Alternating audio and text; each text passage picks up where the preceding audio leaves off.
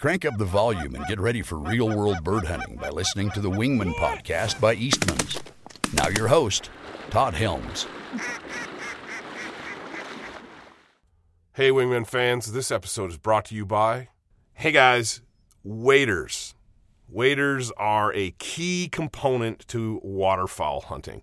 The Sitka Delta Zip Wader, in my mind, was a revolutionary piece of equipment. I've been a fly fishing guide for, over a decade, as well as a big game hunter and, of course, a bird hunter, waterfowl especially.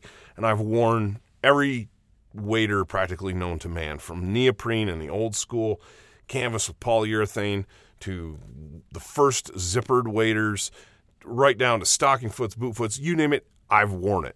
Sitka hit the nail on the head with this Delta Zip Wader.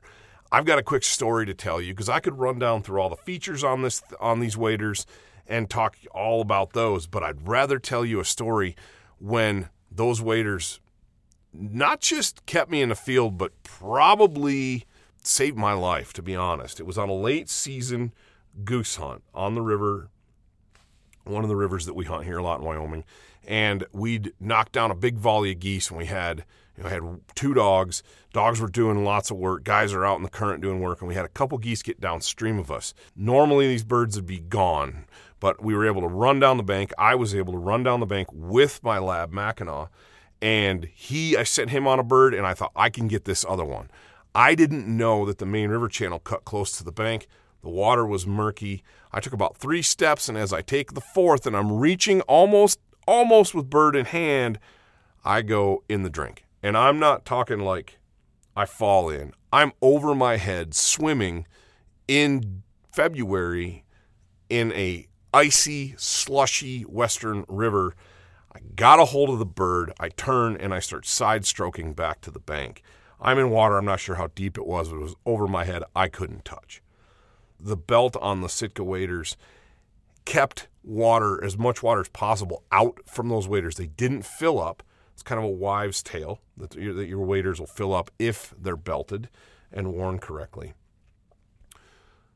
The waders' design kept the water from filling up and taking me down. I was able to get back to the bank, scramble out. It's cold. We're looking at single digits. And I went back to the blind. Again, I've had the right layers on that I've talked about previously. You guys have heard me talk about layering with the Sitka system.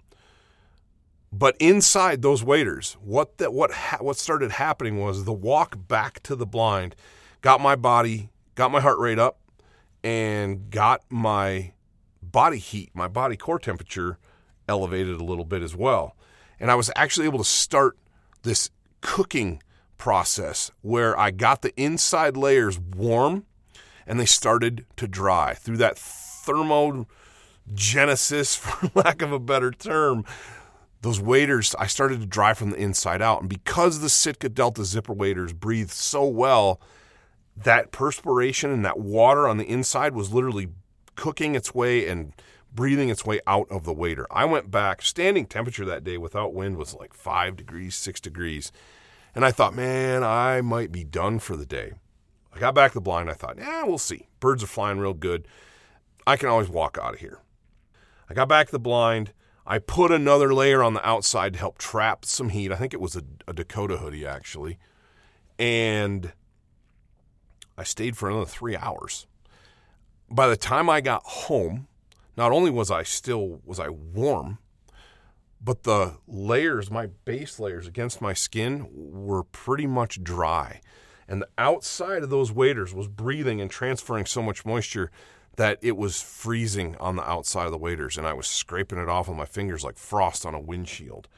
I felt like that was the biggest testament to the technology and the purpose-driven design that Sitka puts into not just their Delta Zipper waders, but every piece of equipment that they make. That's my life or death story with Sitka waders. Yeah, they very well may have saved my life. Hey guys, welcome to another episode of the Wingman Podcast. In the same place with, this time, the owners of this shindig up here. I've got Kyler Knelson and Norman Peters. And you guys run this show, and you pawn it off, all the hard work off on those two clowns. We sure do. Sitting over there. Oh, we got out and had a good hunt this morning with you guys. You guys joined us for the first time this week. But we've been chasing bears with Norm all week long. Yep. And first of all, thank you for having us, and thank you for coming on the podcast. Thanks for coming up. It's been a hoot. It's been the best week so far this season. This has been the best hunt. Probably the most memorable hunt that I've ever done. You know, from ridiculous goose hunting to the bear hunting is out of this world. And to Brandon's rodeo that we had with his bear. We had to leave it overnight.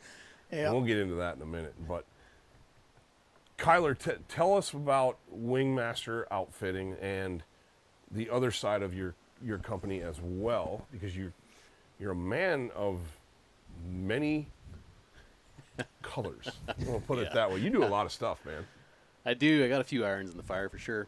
Well, Wingmaster started in 2008, I do believe. When I started guiding right out of high school, I was 18. And, actually, before I turned 18, I wanted to get in the industry. I told my dad I'm going to be a hunting outfitter, a hunting guide, or something. I don't care what I do, but I'm going to be in the outfitting industry or the outdoor industry, and I'm going to make a living at it. And nobody in our family hunted. My grandpa hunted a little bit. My dad shot birds. So I guess we grew up shooting birds.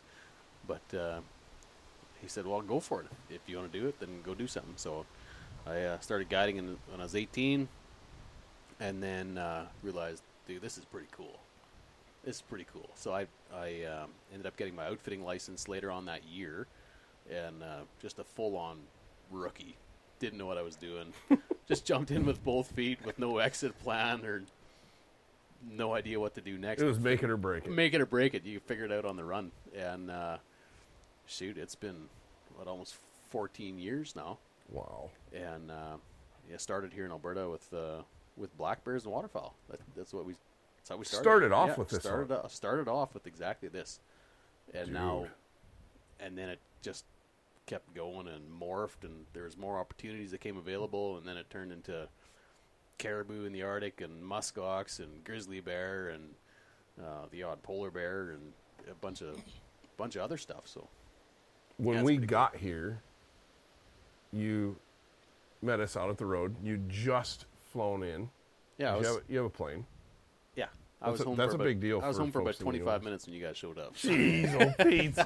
And just so that's even more impressive to me, because we get here, we're on the phone with Kyler. You were super responsive the whole time setting up this hunt, like instant communication, and you're in the bush hunting muskox. Yeah, we were hunting muskox, and it was going a little bit longer than we had anticipated. We hit like 4 days of bad weather, and we couldn't get out. And I'm Right. like, oh, well, we got these bear hunters coming in, and I don't know if this is going to work out. But we ended up tagging out on some great bulls, and got home just in time. So it all worked out. Well, it was incredible, because so many times with outfitters, you'll hear from them when you set up the hunt. You might check in once, and then you don't talk to them again until you get there. And that was not the case. Brandon was in constant communication with you, and just like you'd come back in, and all of a sudden I get an email back checking in. Hey guys, just checking in. I'm like, I thought this guy was hunting muskox, out setting up moose camps, and you're constantly. That was super impressive. And then the way you welcomed us in here, we met you out at the end of the drive. You came in here and showed us around, and then, hey guys, when you're ready, supper will be ready for you. Come on up to the house, and just walked into your beautiful home and met your awesome family. And your wife as well has cooked for us all week long. Make sure that we're definitely not losing any weight on this hunt. No, that'd be bad. Well, why would the guy do it any other way, right? If you're going to do something, like Norman's dad always used to say, if you're going to do something, you might as well do it well. So Well, you're doing it very, very well. give her a whirl. Very, very well. Norman, how did you get into this, man? Oh, man. It's kind of cool. It is kind of cool. So it's 2017, and Kyler was out setting wolf baits in November, and I was just in between jobs. I was working in the logging industry. And so November was a slow month, and I was sitting at home not doing anything. So I sent him an Instagram message asking if he needed help putting out wolf baits. Sure enough, he needed a guy, so we went out the next 3 days and baited wolves and set new baits, and asked him if he needed a spring bear guide for the next or upcoming spring. And he said, well, the list is long, but give me a call in spring. So spring rolled around, and I gave him a call. He said, I've got a deal. You can bait bears for 2 weeks, but it's not going to be guiding. So started baiting bears, and 2 weeks turned into, 6 years now. I was like, Wow. dude, this guy can work. I'm going to keep this guy around for a while. I'm like, man, what else can this guy do? I'm like, yeah, I'm going to keep him busy, and it's been, Yeah. it's Well, been he's an awesome you're relationship. tireless. Yeah. I was giving you grief earlier in the day. I'm like, yeah, I can't keep up with you. We're out bear hunting in the evenings. Okay, this is the plan. We're gonna go over here. We're gonna poke through this windrow, and we're gonna check that next field. Turn, and he's gone. And I'm like, wait up, Norm. You know, you are wired hot, dude. And, Well, I've been out on the Arctic for a month, so this is pretty easy walking. yeah, so we get here. Yeah, the Arctic thing. We get here, and we have supper. We have a nice campfire. We shoot our bows a little bit, and go out and get in and jump in a field and just slay the geese the first morning. I mean, we were done by 7:30. Literally, it was like, okay, well, now what? We go sit around and wait for time, but. That evening, we came back from the bear hunt, and you're like, "Hey, Kyler's like, hey, I'm up at the house. I'm just gonna be fleshing muskox hides." And I'm thinking, well, don't threaten me with a good time.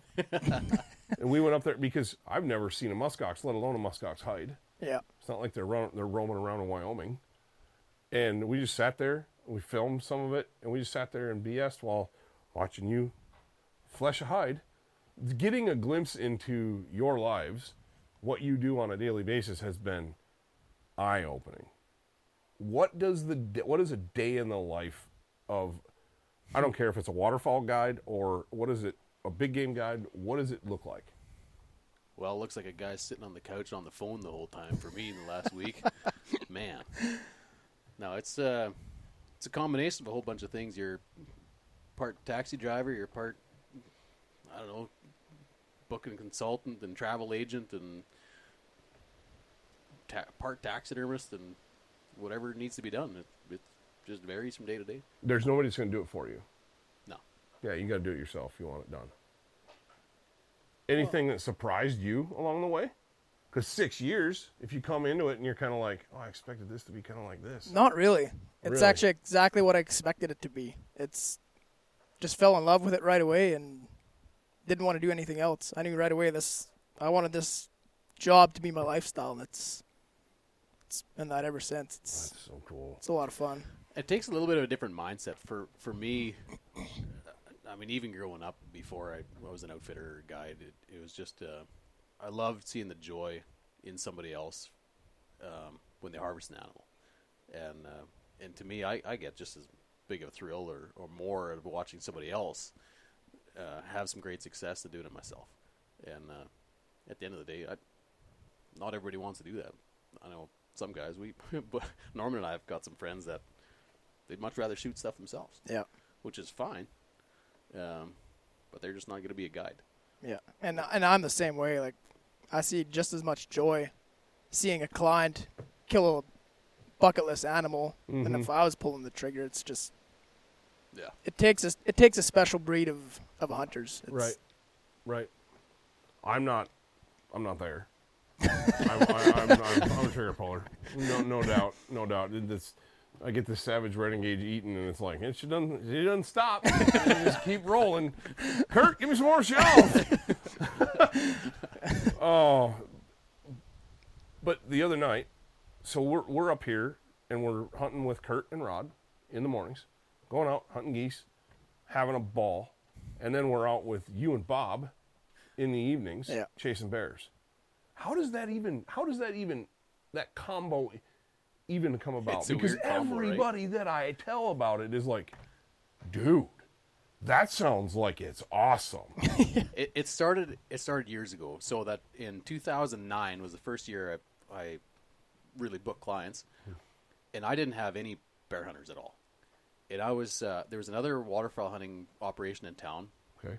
and they had a group of guys in there, and a couple of them wanted to shoot some bears, and so I got a phone call saying, "Hey, can you take such and such out and shoot some bears? Because we know you got bear tags." And I said, "You know what? Sure, I got bear baits going on, and we got oat fields we can hunt in." And so we went out and shot bears, and the next day they went back with those guys and shot a bunch more birds. And I'm thinking, this is a pretty cool gig. It's a full week. Oh, you get up early, you're busy. shooting birds, have a big breakfast, have a nap, have a long nap, Yeah, a long maybe nap. a really Sleep long nap. all afternoon. and then go shoot bears in the evenings. I mean, it's a full week. Those naps during the day are Key. fantastic. They are key. Yeah. I haven't slept better, I don't think, ever in my life. I open that slider window in there above that bed, and that cool breeze is coming through the trees. I'm out, and it's in seconds. Brandon giving me grief the day he woke me up. It's time to go bear hunting. Norm's almost here. You got to get up.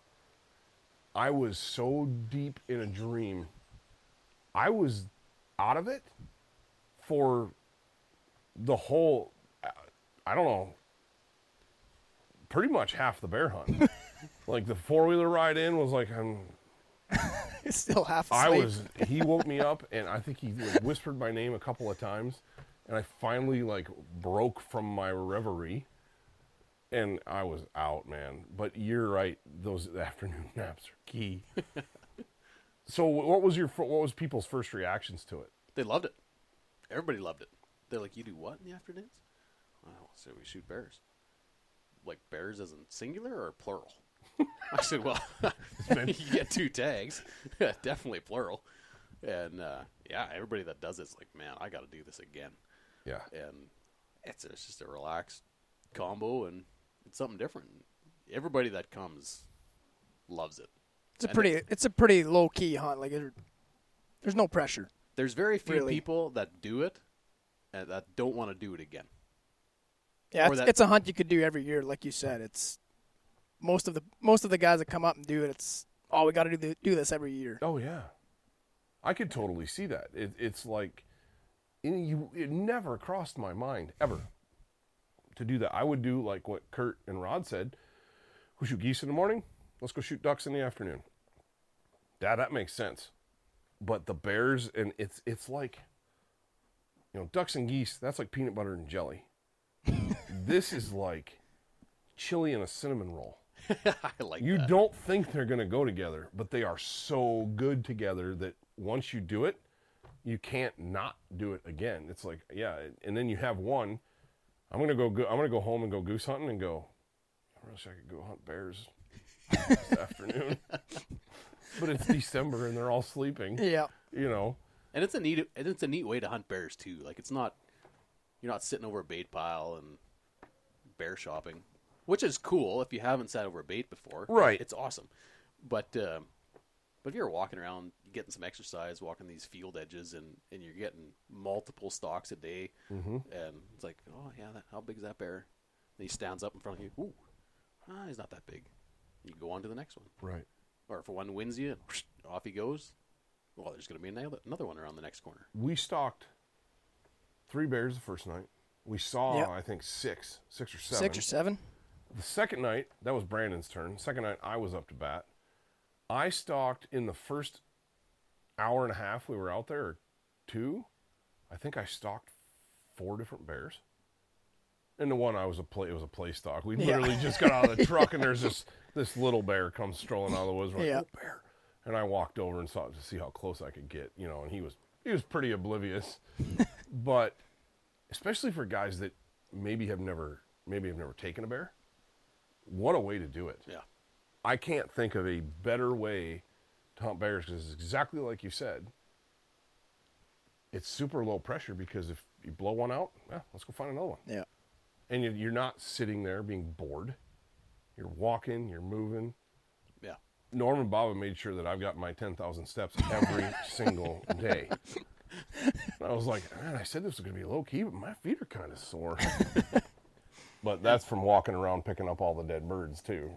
So you factor it all together, and it's like pretty good. And another bonus that a lot of people don't think about is these bears are grain fed all summer. Yes. They taste fantastic. We And kept. I don't We care kept if you our like. meat. If I don't care if you like bear meat or not. A bear that's been eating grain all summer, he's gonna be pretty good. Yeah.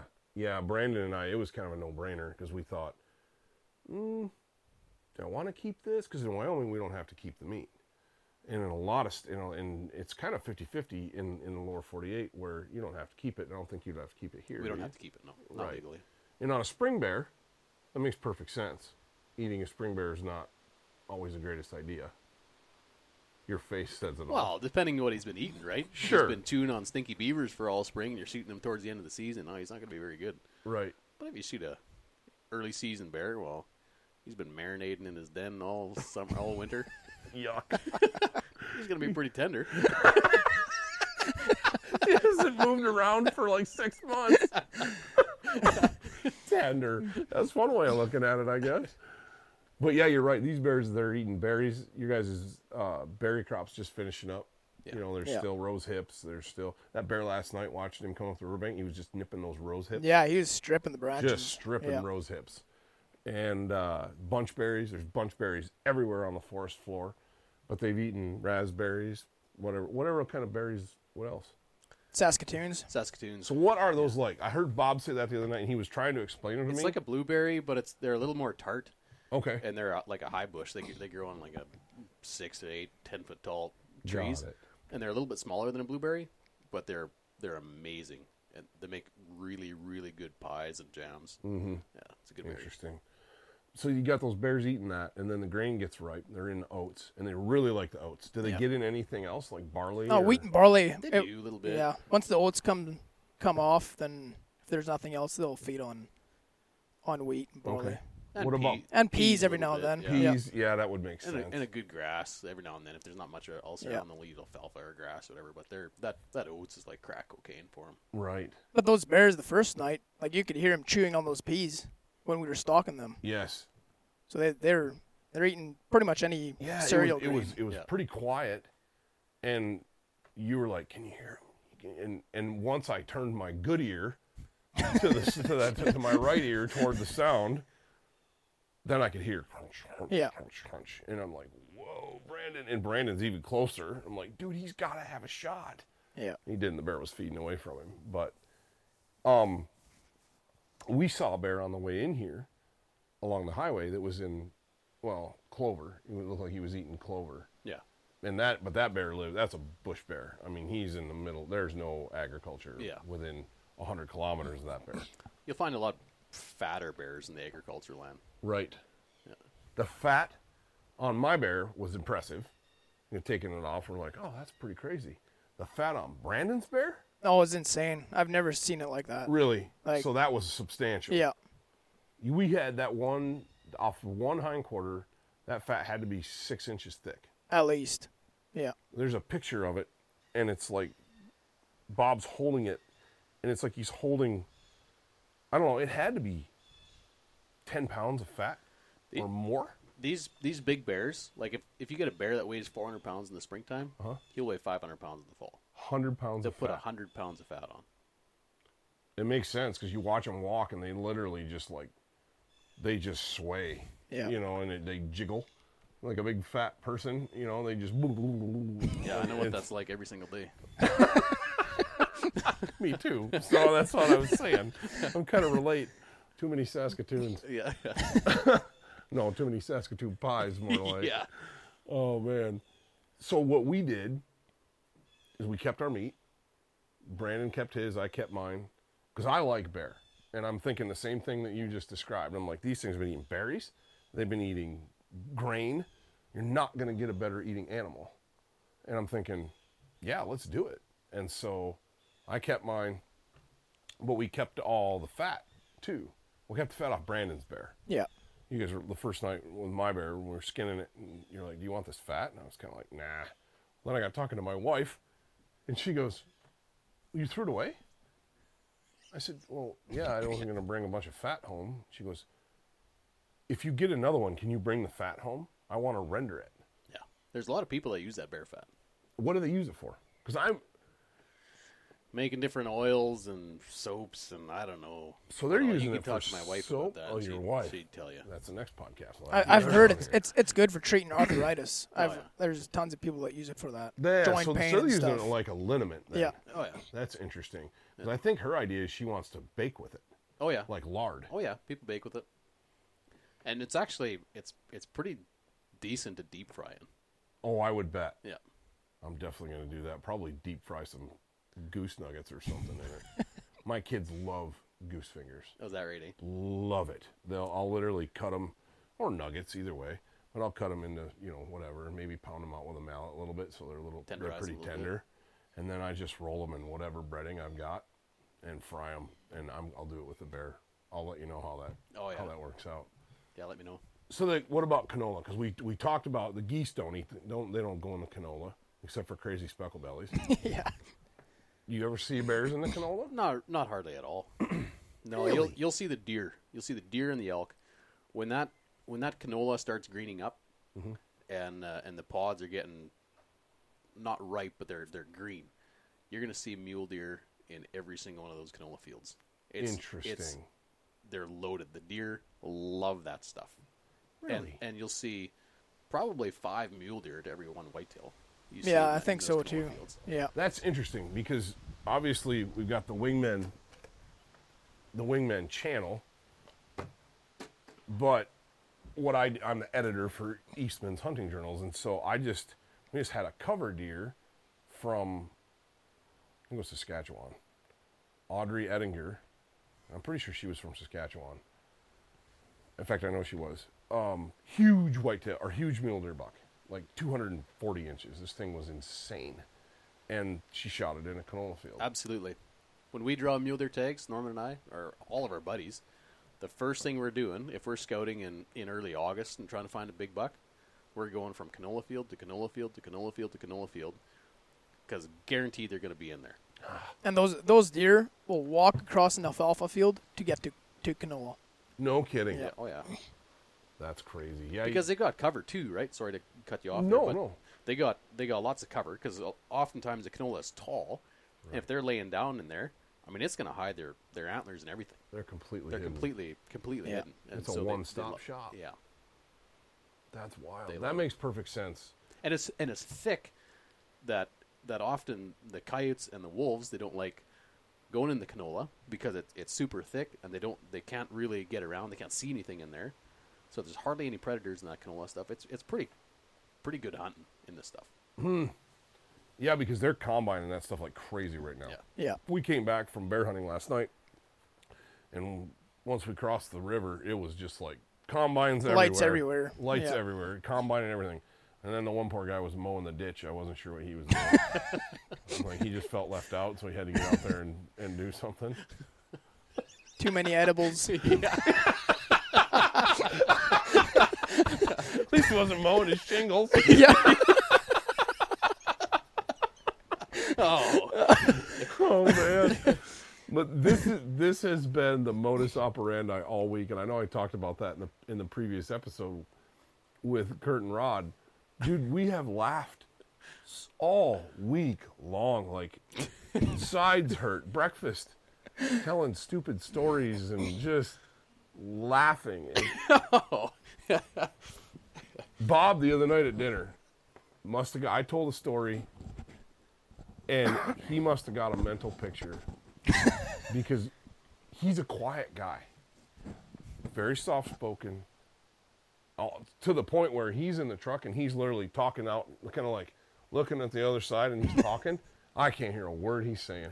I can hear, and that's all I can hear. So I'm like, what was that? Oh, then he realizes I can't hear him, so then he speaks up. But he was dying. Just rolling, and you guys were laughing at him because he was laughing. I was laughing almost as hard at him as laughing at your story. And the story was hilarious, and may or may not repeat that on the podcast. But but mean, you were painting an HD 4K video picture in that guy's brain. It was hilarious. It was hilarious. And he's not here. But Bob's a taxidermist. Yeah. By trade. That's what he does. But that guy, and I'm not downplaying your skills. No. Because you are Not at very, all. very good at what you do. You spotted my bear.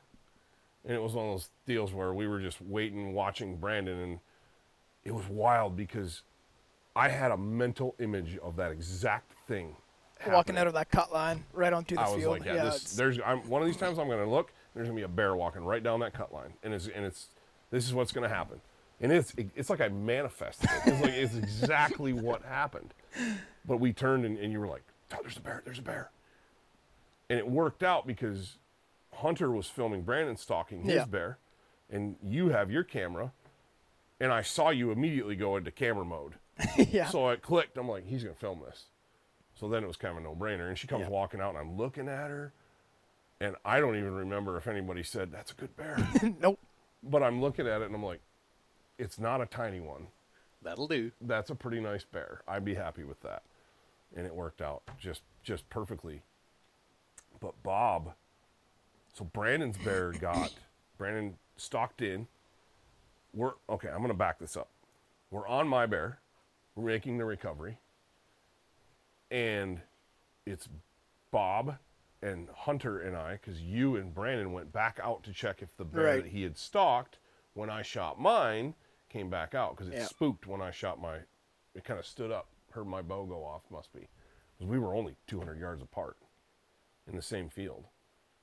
And all of a sudden, we're in the woods, and we hear... Bob looks, he goes, I guess we got another bear. Just deadpan, Guess we got another bear. And I'm like, oh my gosh. 2 in one night, sweet. Well, what had happened was Brandon's bear turned a little bit, and we weren't sure about the shot, about the hit. It was kind of dark. We couldn't tell on the camera where exactly the arrow hit. And so we decided, we got on, we had a good blood trail. We're walking in there, and the woods is getting thicker and thicker. Oh, it was thick. And thicker to the point where, and it's raining, and we're going, oh man. And then we heard like a branch break. And was that bear clacking? Like I think it popping was. her teeth? I think it was. It was like that smacking sound they make. Yeah. That's what it sounded like. And I remember I was the last in line, because I'm like, there's going to be 4 people in front of me if this bear comes. I'm going to be the last one eating. I'm going to be the last one eating. So we're good. And by that time, I'm going to be probably back out to the field anyway, hightailing it for the 4-wheeler. But, that was definitely, we were done for the night. It's like, all right, this bear needs time. So we backed out. Did not go, because then we skinned my bear that night. It was late. That was a late night. I think we crawled to bed at 3 in the morning. 3 o'clock in the morning. And Curtis was like, are you guys going goose hunt with us in the morning? I'm like, what, in an hour and a half? But, so we slept in, went back out, got on the bear, combed through that thick stuff. Yeah, we gridded that whole strip in that field. Nothing. Couldn't come up with anything, and we're kind of getting worried. Like, this might not work out. And Bob, the bloodhound, unbelievable. I nicknamed him Bush Bob because it's unbelievable. His bush skills he's a bushman. I mean, it is unbelievable. He's out standing there in the field, and he's the first one out of the thick stuff because he's like part wolf, I think, and he just slips through that stuff like it's nothing. Walk out. He's like, "You find anything in there?" I'm like, "No, not really." And we got talking, and he's like, "Well, I think I saw a bear in this oat field. I just saw like its head pop up." We're like, "Oh, okay." We all get out, and he didn't really say anything.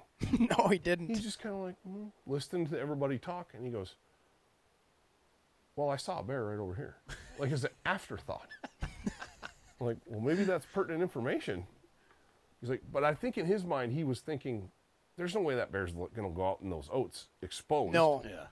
To die. Especially wounded like that. Yeah. Why wouldn't it stay in that super thick cover? And that's where I thought we'd find him, in that super thick stuff. nose to nose. Yeah. But anyway, it got really interesting from there because we walked over to see it, and there was the blood trail going into the oats.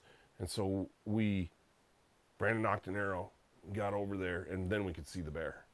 And she was pretty hurt. Yeah. She was pretty hurt, but she needed a coup de grace. And so Brandon delivered that, and of course, it got a little Western, but not too Western. I think I messaged the you. exciting Western. Yeah, the good Western. The kind that you're like, whew, that was exciting, but nobody got hurt. Yeah. It was quite the experience. And the whole thing was, it's like, dude, we're going to get up in the morning and go hunt.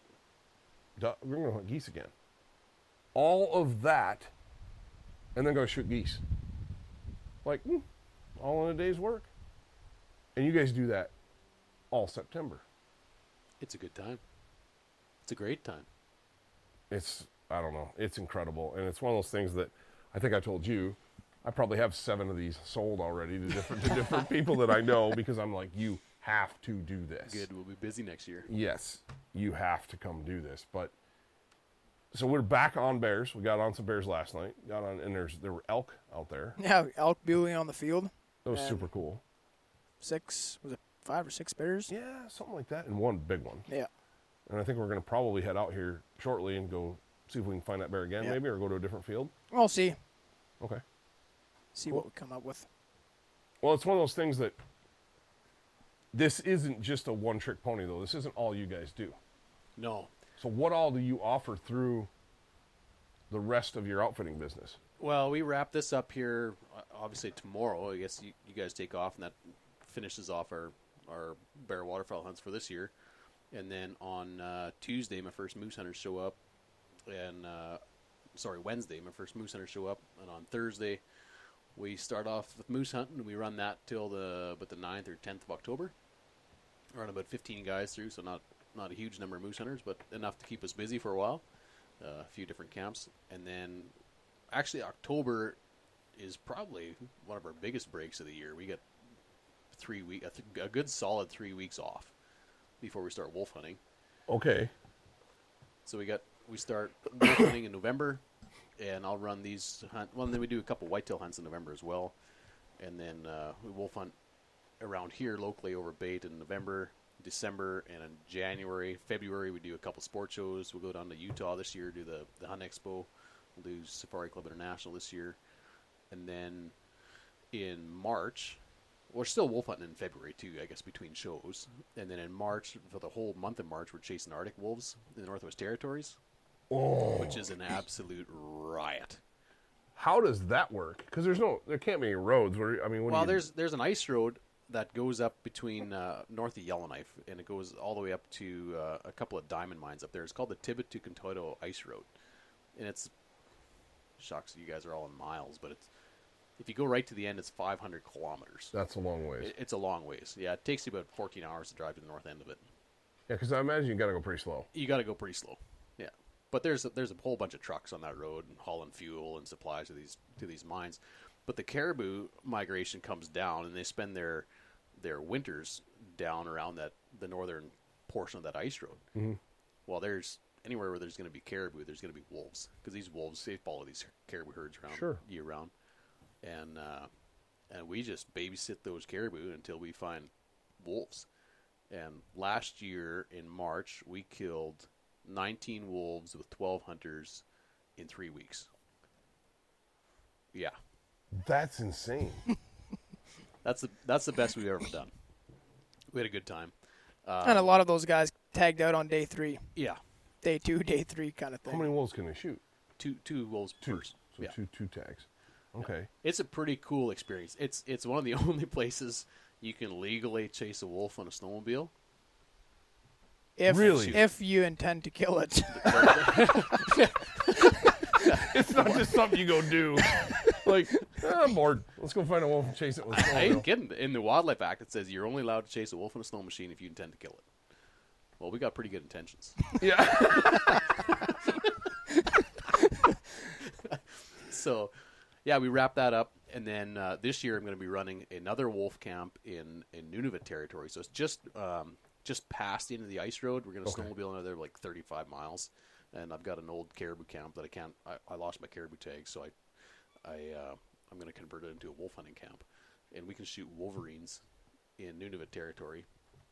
And I'm the first outfitter that can legally bait predators in Nunavut territory, which is cool. I was going to say. Because Nunavut does not have any regulations on daylight hours, because at certain points of the year, Nunavut territory is dark. Completely dark for months on end, right? Right. So we can shoot 24 hours. Over bait, using thermals, night vision, spotlights, chasing with snowmobiles. It's pretty neat experience. What is that like? And then I'll let you finish. Sorry, I didn't mean to interrupt. So we can put these baits out and check them in the morning. I mean, if you don't want to stay up all night and shoot them with a thermal, you can go check for some tracks, get on a set of tracks and follow them. I don't know, it takes 10, 20, 30, 40 miles till you catch up to them and shoot them. It's not for everybody, but it is an absolute riot. Gosh, that sounds like the next level. That's like next level fun. Yeah. Yeah, you can be riding in the truck for 3-4 days, and you're like, well, this is no fun. Sitting in the truck, just driving around, and then spot a pack of wolves, and it gets western real quick. Oh, she gets plenty western. Bailing out. Yep. We've wrecked a few snowmobiles, burned a couple down. Yep. Have a good life insurance policy. So I was going to say, yeah, exactly. And the whole time your wife and kids are sitting back here, haven't heard from you in a month. Daddy's still alive, Mommy? I have no idea. He's hunting wolves and none of it. It's a good time. So when you burn a snowmobile down... Well, actually, Norman burned snowmobiles. So tell me about this story, Got a bad Norm. track record. I was going to buy Norman a little, like, holster for Christmas with Uh-huh. a little fire extinguisher in there. Yeah. Because it kept burning everything to the ground. Yep. So we were chasing these wolves. It was on, what was it, Dave?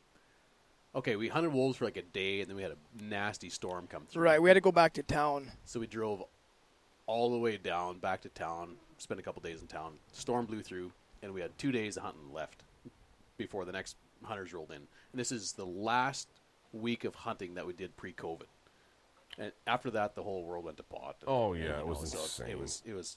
So we were up there having a ball when the whole COVID thing dropped. But anyway, we whip out there for the last 2 days, and sure enough, we find these caribou, and we're babysitting them, glassing around, looking for wolves, and we find 3 of them, and Daniel Welker tagged 2 of them on that hunt, and so the next morning, then the guy who's hunting with Todd, we're looking for 2 wolves for him.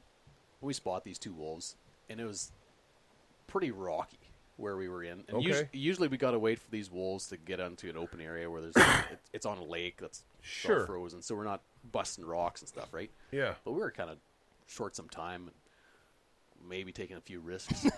Maybe. And we spot these wolves, and there's rocks everywhere. And we're thinking, boy, this is going to be tough. And we start going, and I told Norm, okay, you just, because it was Norman's first, I think Yeah, it was my first year up there. on those Arctic wolf hunts. So, yeah, before we spotted these wolves, made a game plan. And just before we took off, he looked back and said, stay on my heels. Like, okay. Just drive where I drive. Yep. And I sure did. So we bust after this wolf. We get the first one done, and we get him killed. And we cut this other set of tracks, and we're following it. And then we spot it like a mile and a half away, going over the ridge. And so we juice it, and we're going way too fast for the conditions, because I know where he's going, it gets worse. There's more rocks, and if we don't catch him in time, he's going to get in those rocks, and he's gone. Gone, right. So we're flying across the snow, and I see this rock at the last second. I'm thinking, oh, and that's too late. It's like, boom. We hit that rock. The guy's airborne behind me. Oh. And poof, he lands back on the snowmobile. I'm thinking, oh, sweet, I got him. And it's like, so I keep going, and in my mind I'm thinking, boy, I hope Norman doesn't follow me. But Norman's right in my tracks. Well, I dusted all the snow off of this rock. This rock is fully Yeah, so Kyler had a exposed. cushion when he hit it, and I hit solid rock. Doing, Oh. what, 50 mile an hour? probably. Did you go over the front end? Nope. But I almost lost my passenger. Oh, I It can took a imagine. while. We hit that rock when we were airborne, I don't know how far. And it took a couple seconds and just a thump behind me, and he hit the seat. Yeah. What did they think of that? We get this wolf, and Todd, he's riding with me. Well, he'd put his goggles down because it's like 38 below. Oh, And yeah. it was cold that day, and his goggles had fogged up instantly. So he's doing this whole ride blind, can't see a thing. Oh so he's my just hanging on, gosh. doesn't know what to expect. He's got a rifle on his sling, and it's bouncing around, hitting him in the chin, and he's just hanging on for dear life. He pulls it off, shoots that wolf, and we walk up to it, and he's just vibrating. He's like, oh, this is awesome. But this is It's about all I can handle, he It's said. almost too much adventure for me.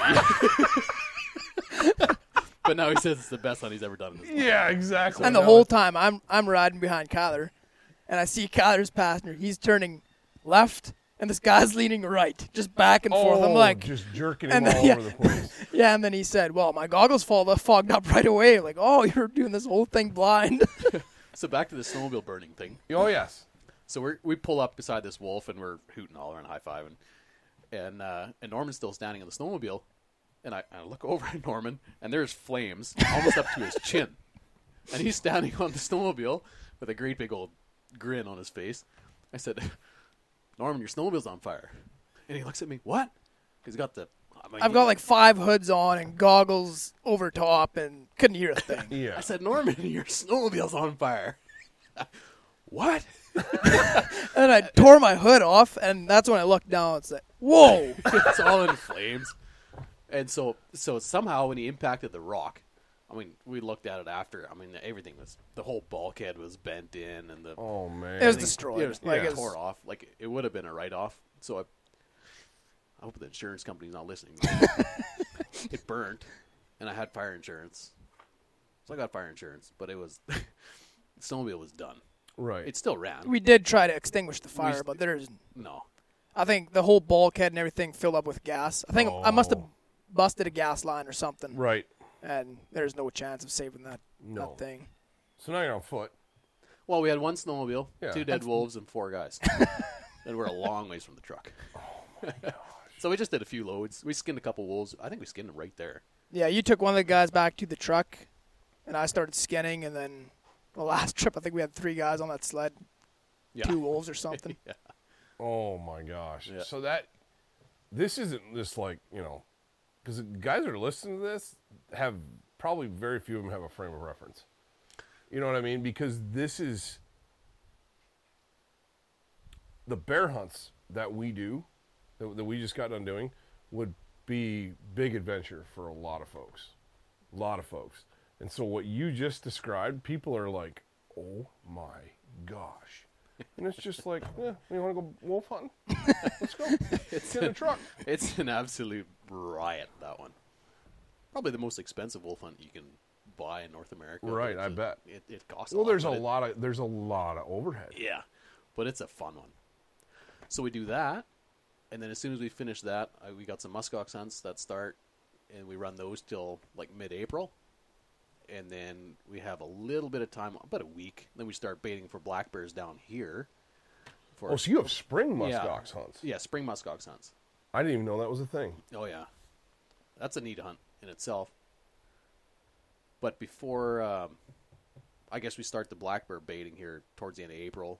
And then we do some grizzly hunts out of Bathurst Inlet, Nunavut Territory. Okay. Like May 5th to the 15th, kind of.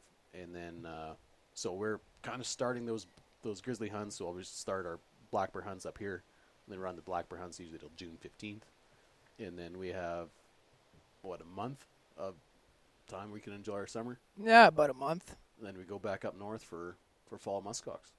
Then we do the whole thing over again. Just over and over and over and over again. That's so cool. I want to talk about muskox in a second, but I want to go back to the wolves.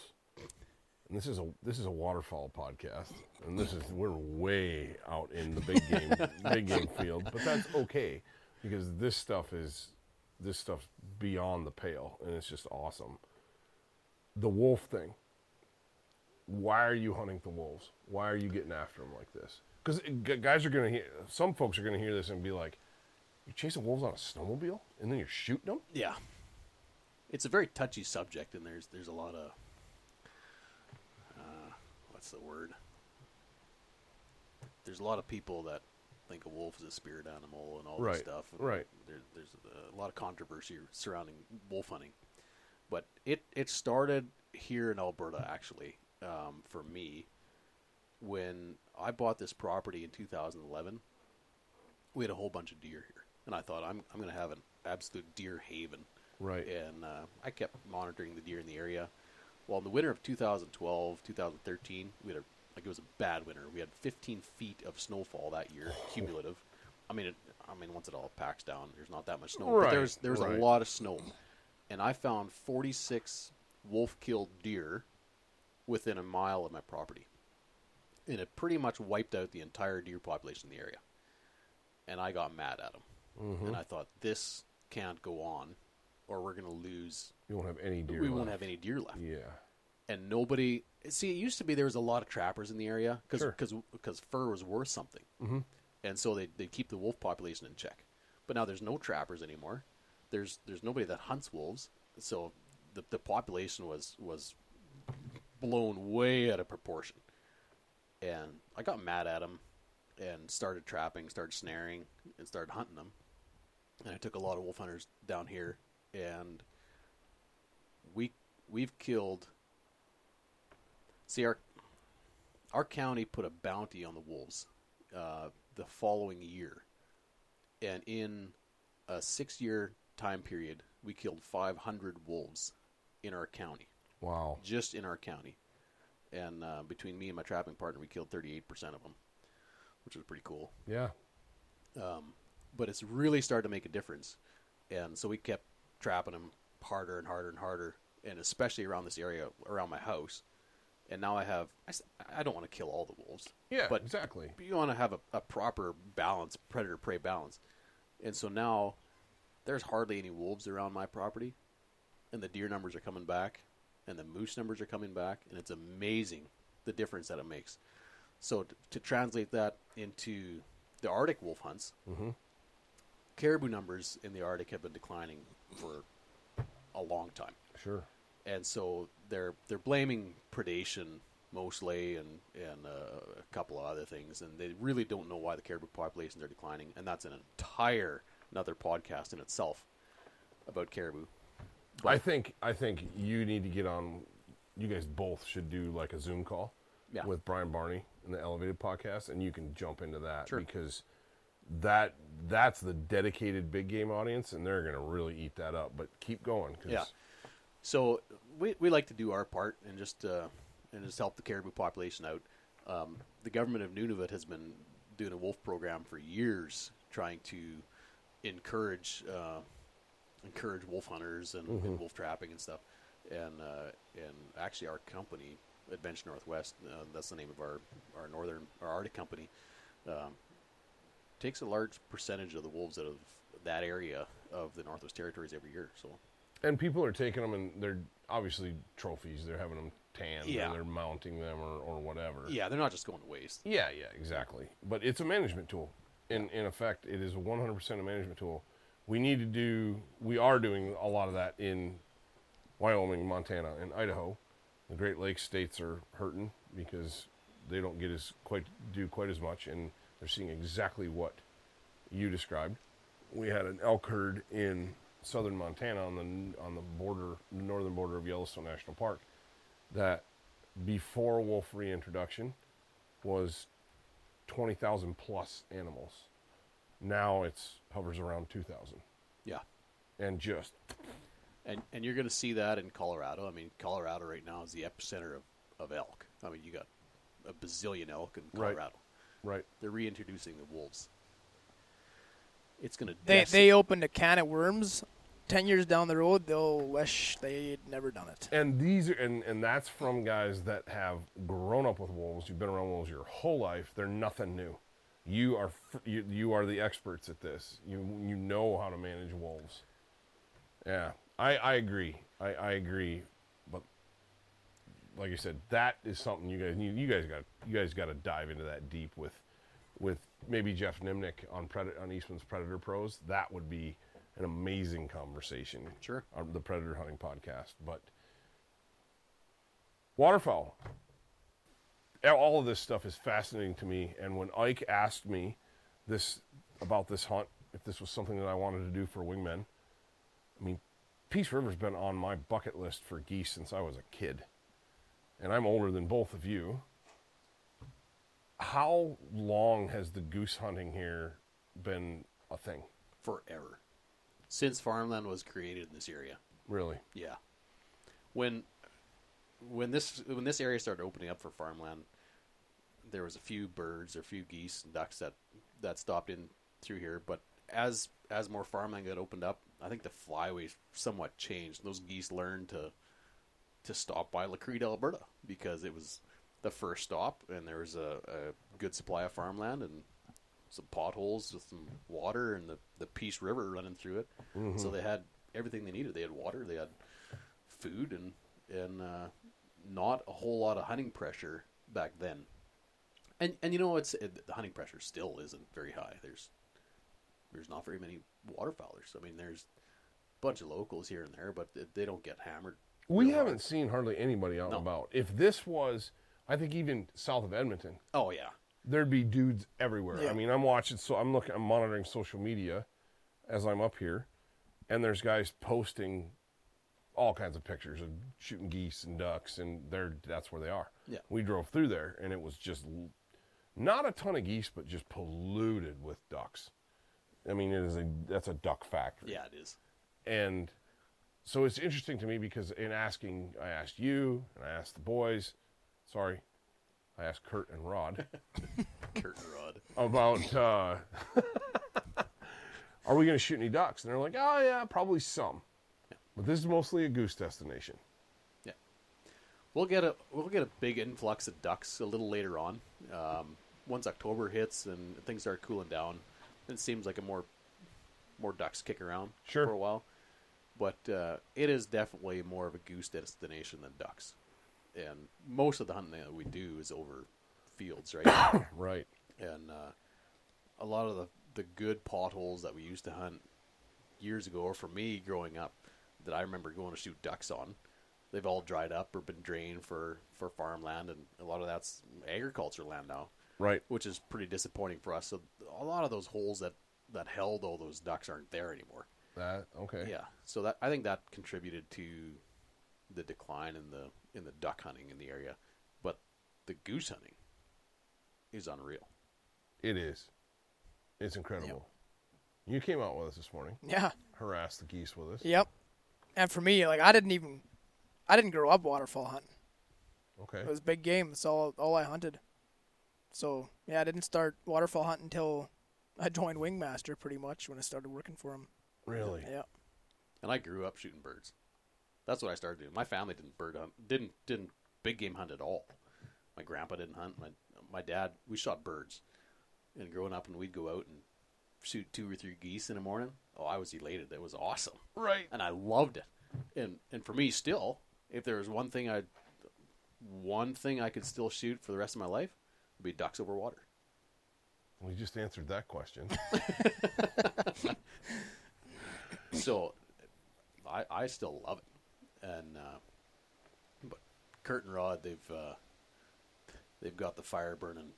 How in the world did you find those two clowns? Because I'm teasing them because I told you earlier, I told you this morning actually when we were finishing up, because you guys both came out and hunted with us this morning, and I was like, Kyler, I've been around a lot of different guides, and those two they're gems. They know what they're doing, they're good at it, and most importantly, they're passionate about it. And that passion and enthusiasm rubs off on their clients. It absolutely does. If you're out there having a good time and positive attitude, it goes a long ways.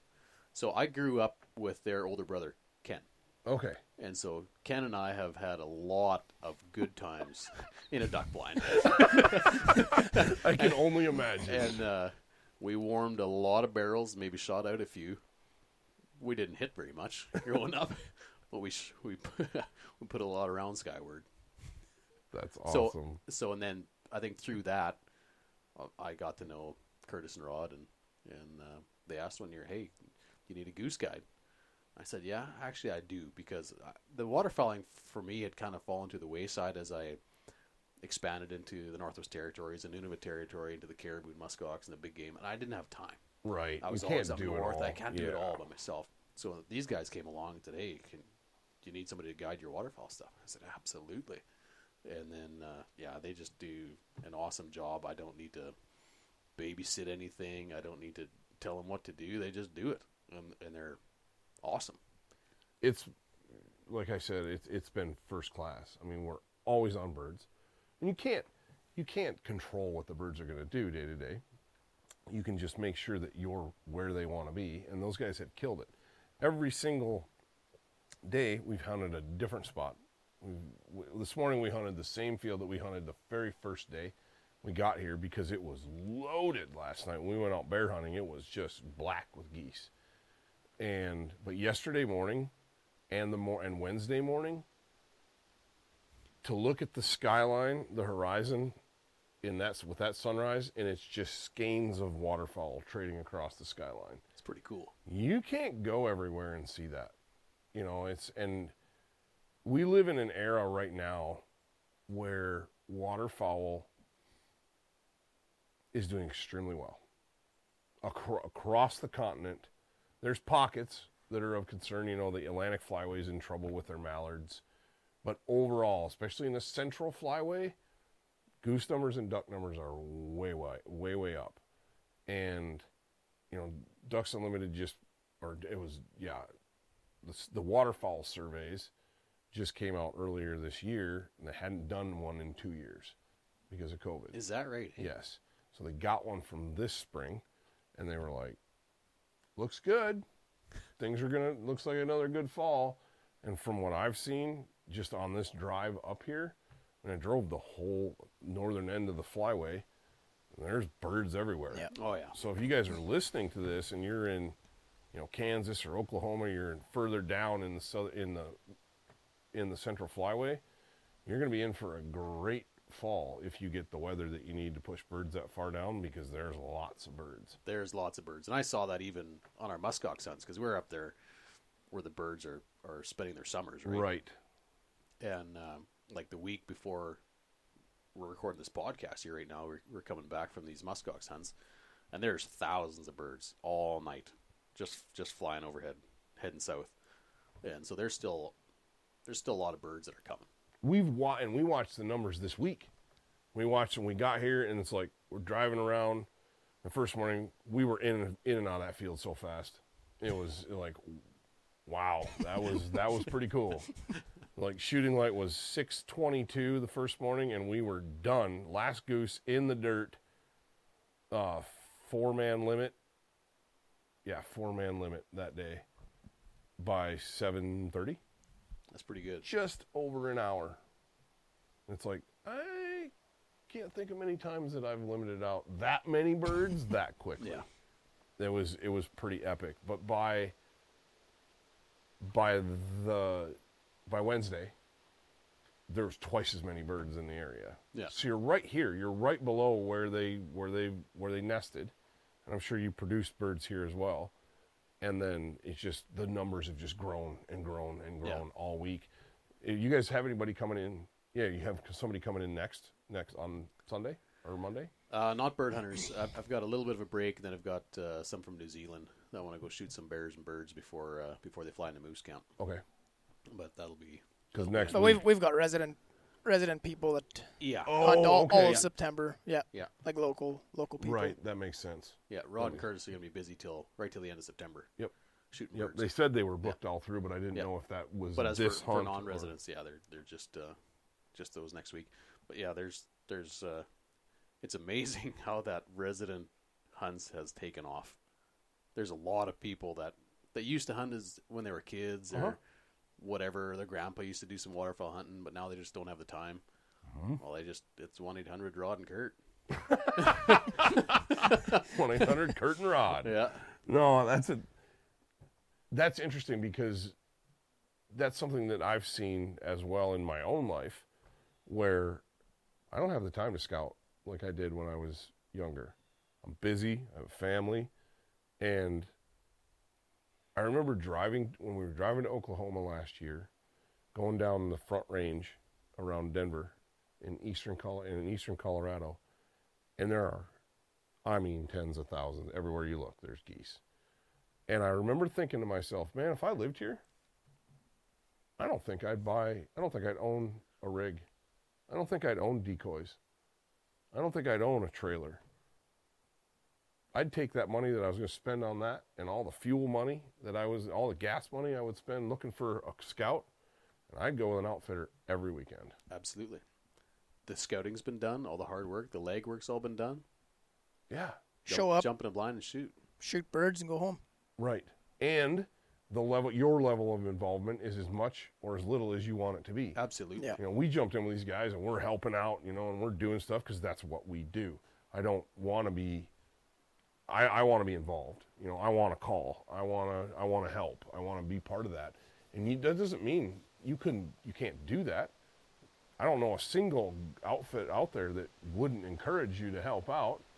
They obviously like to help, and it helps make the experience better for you.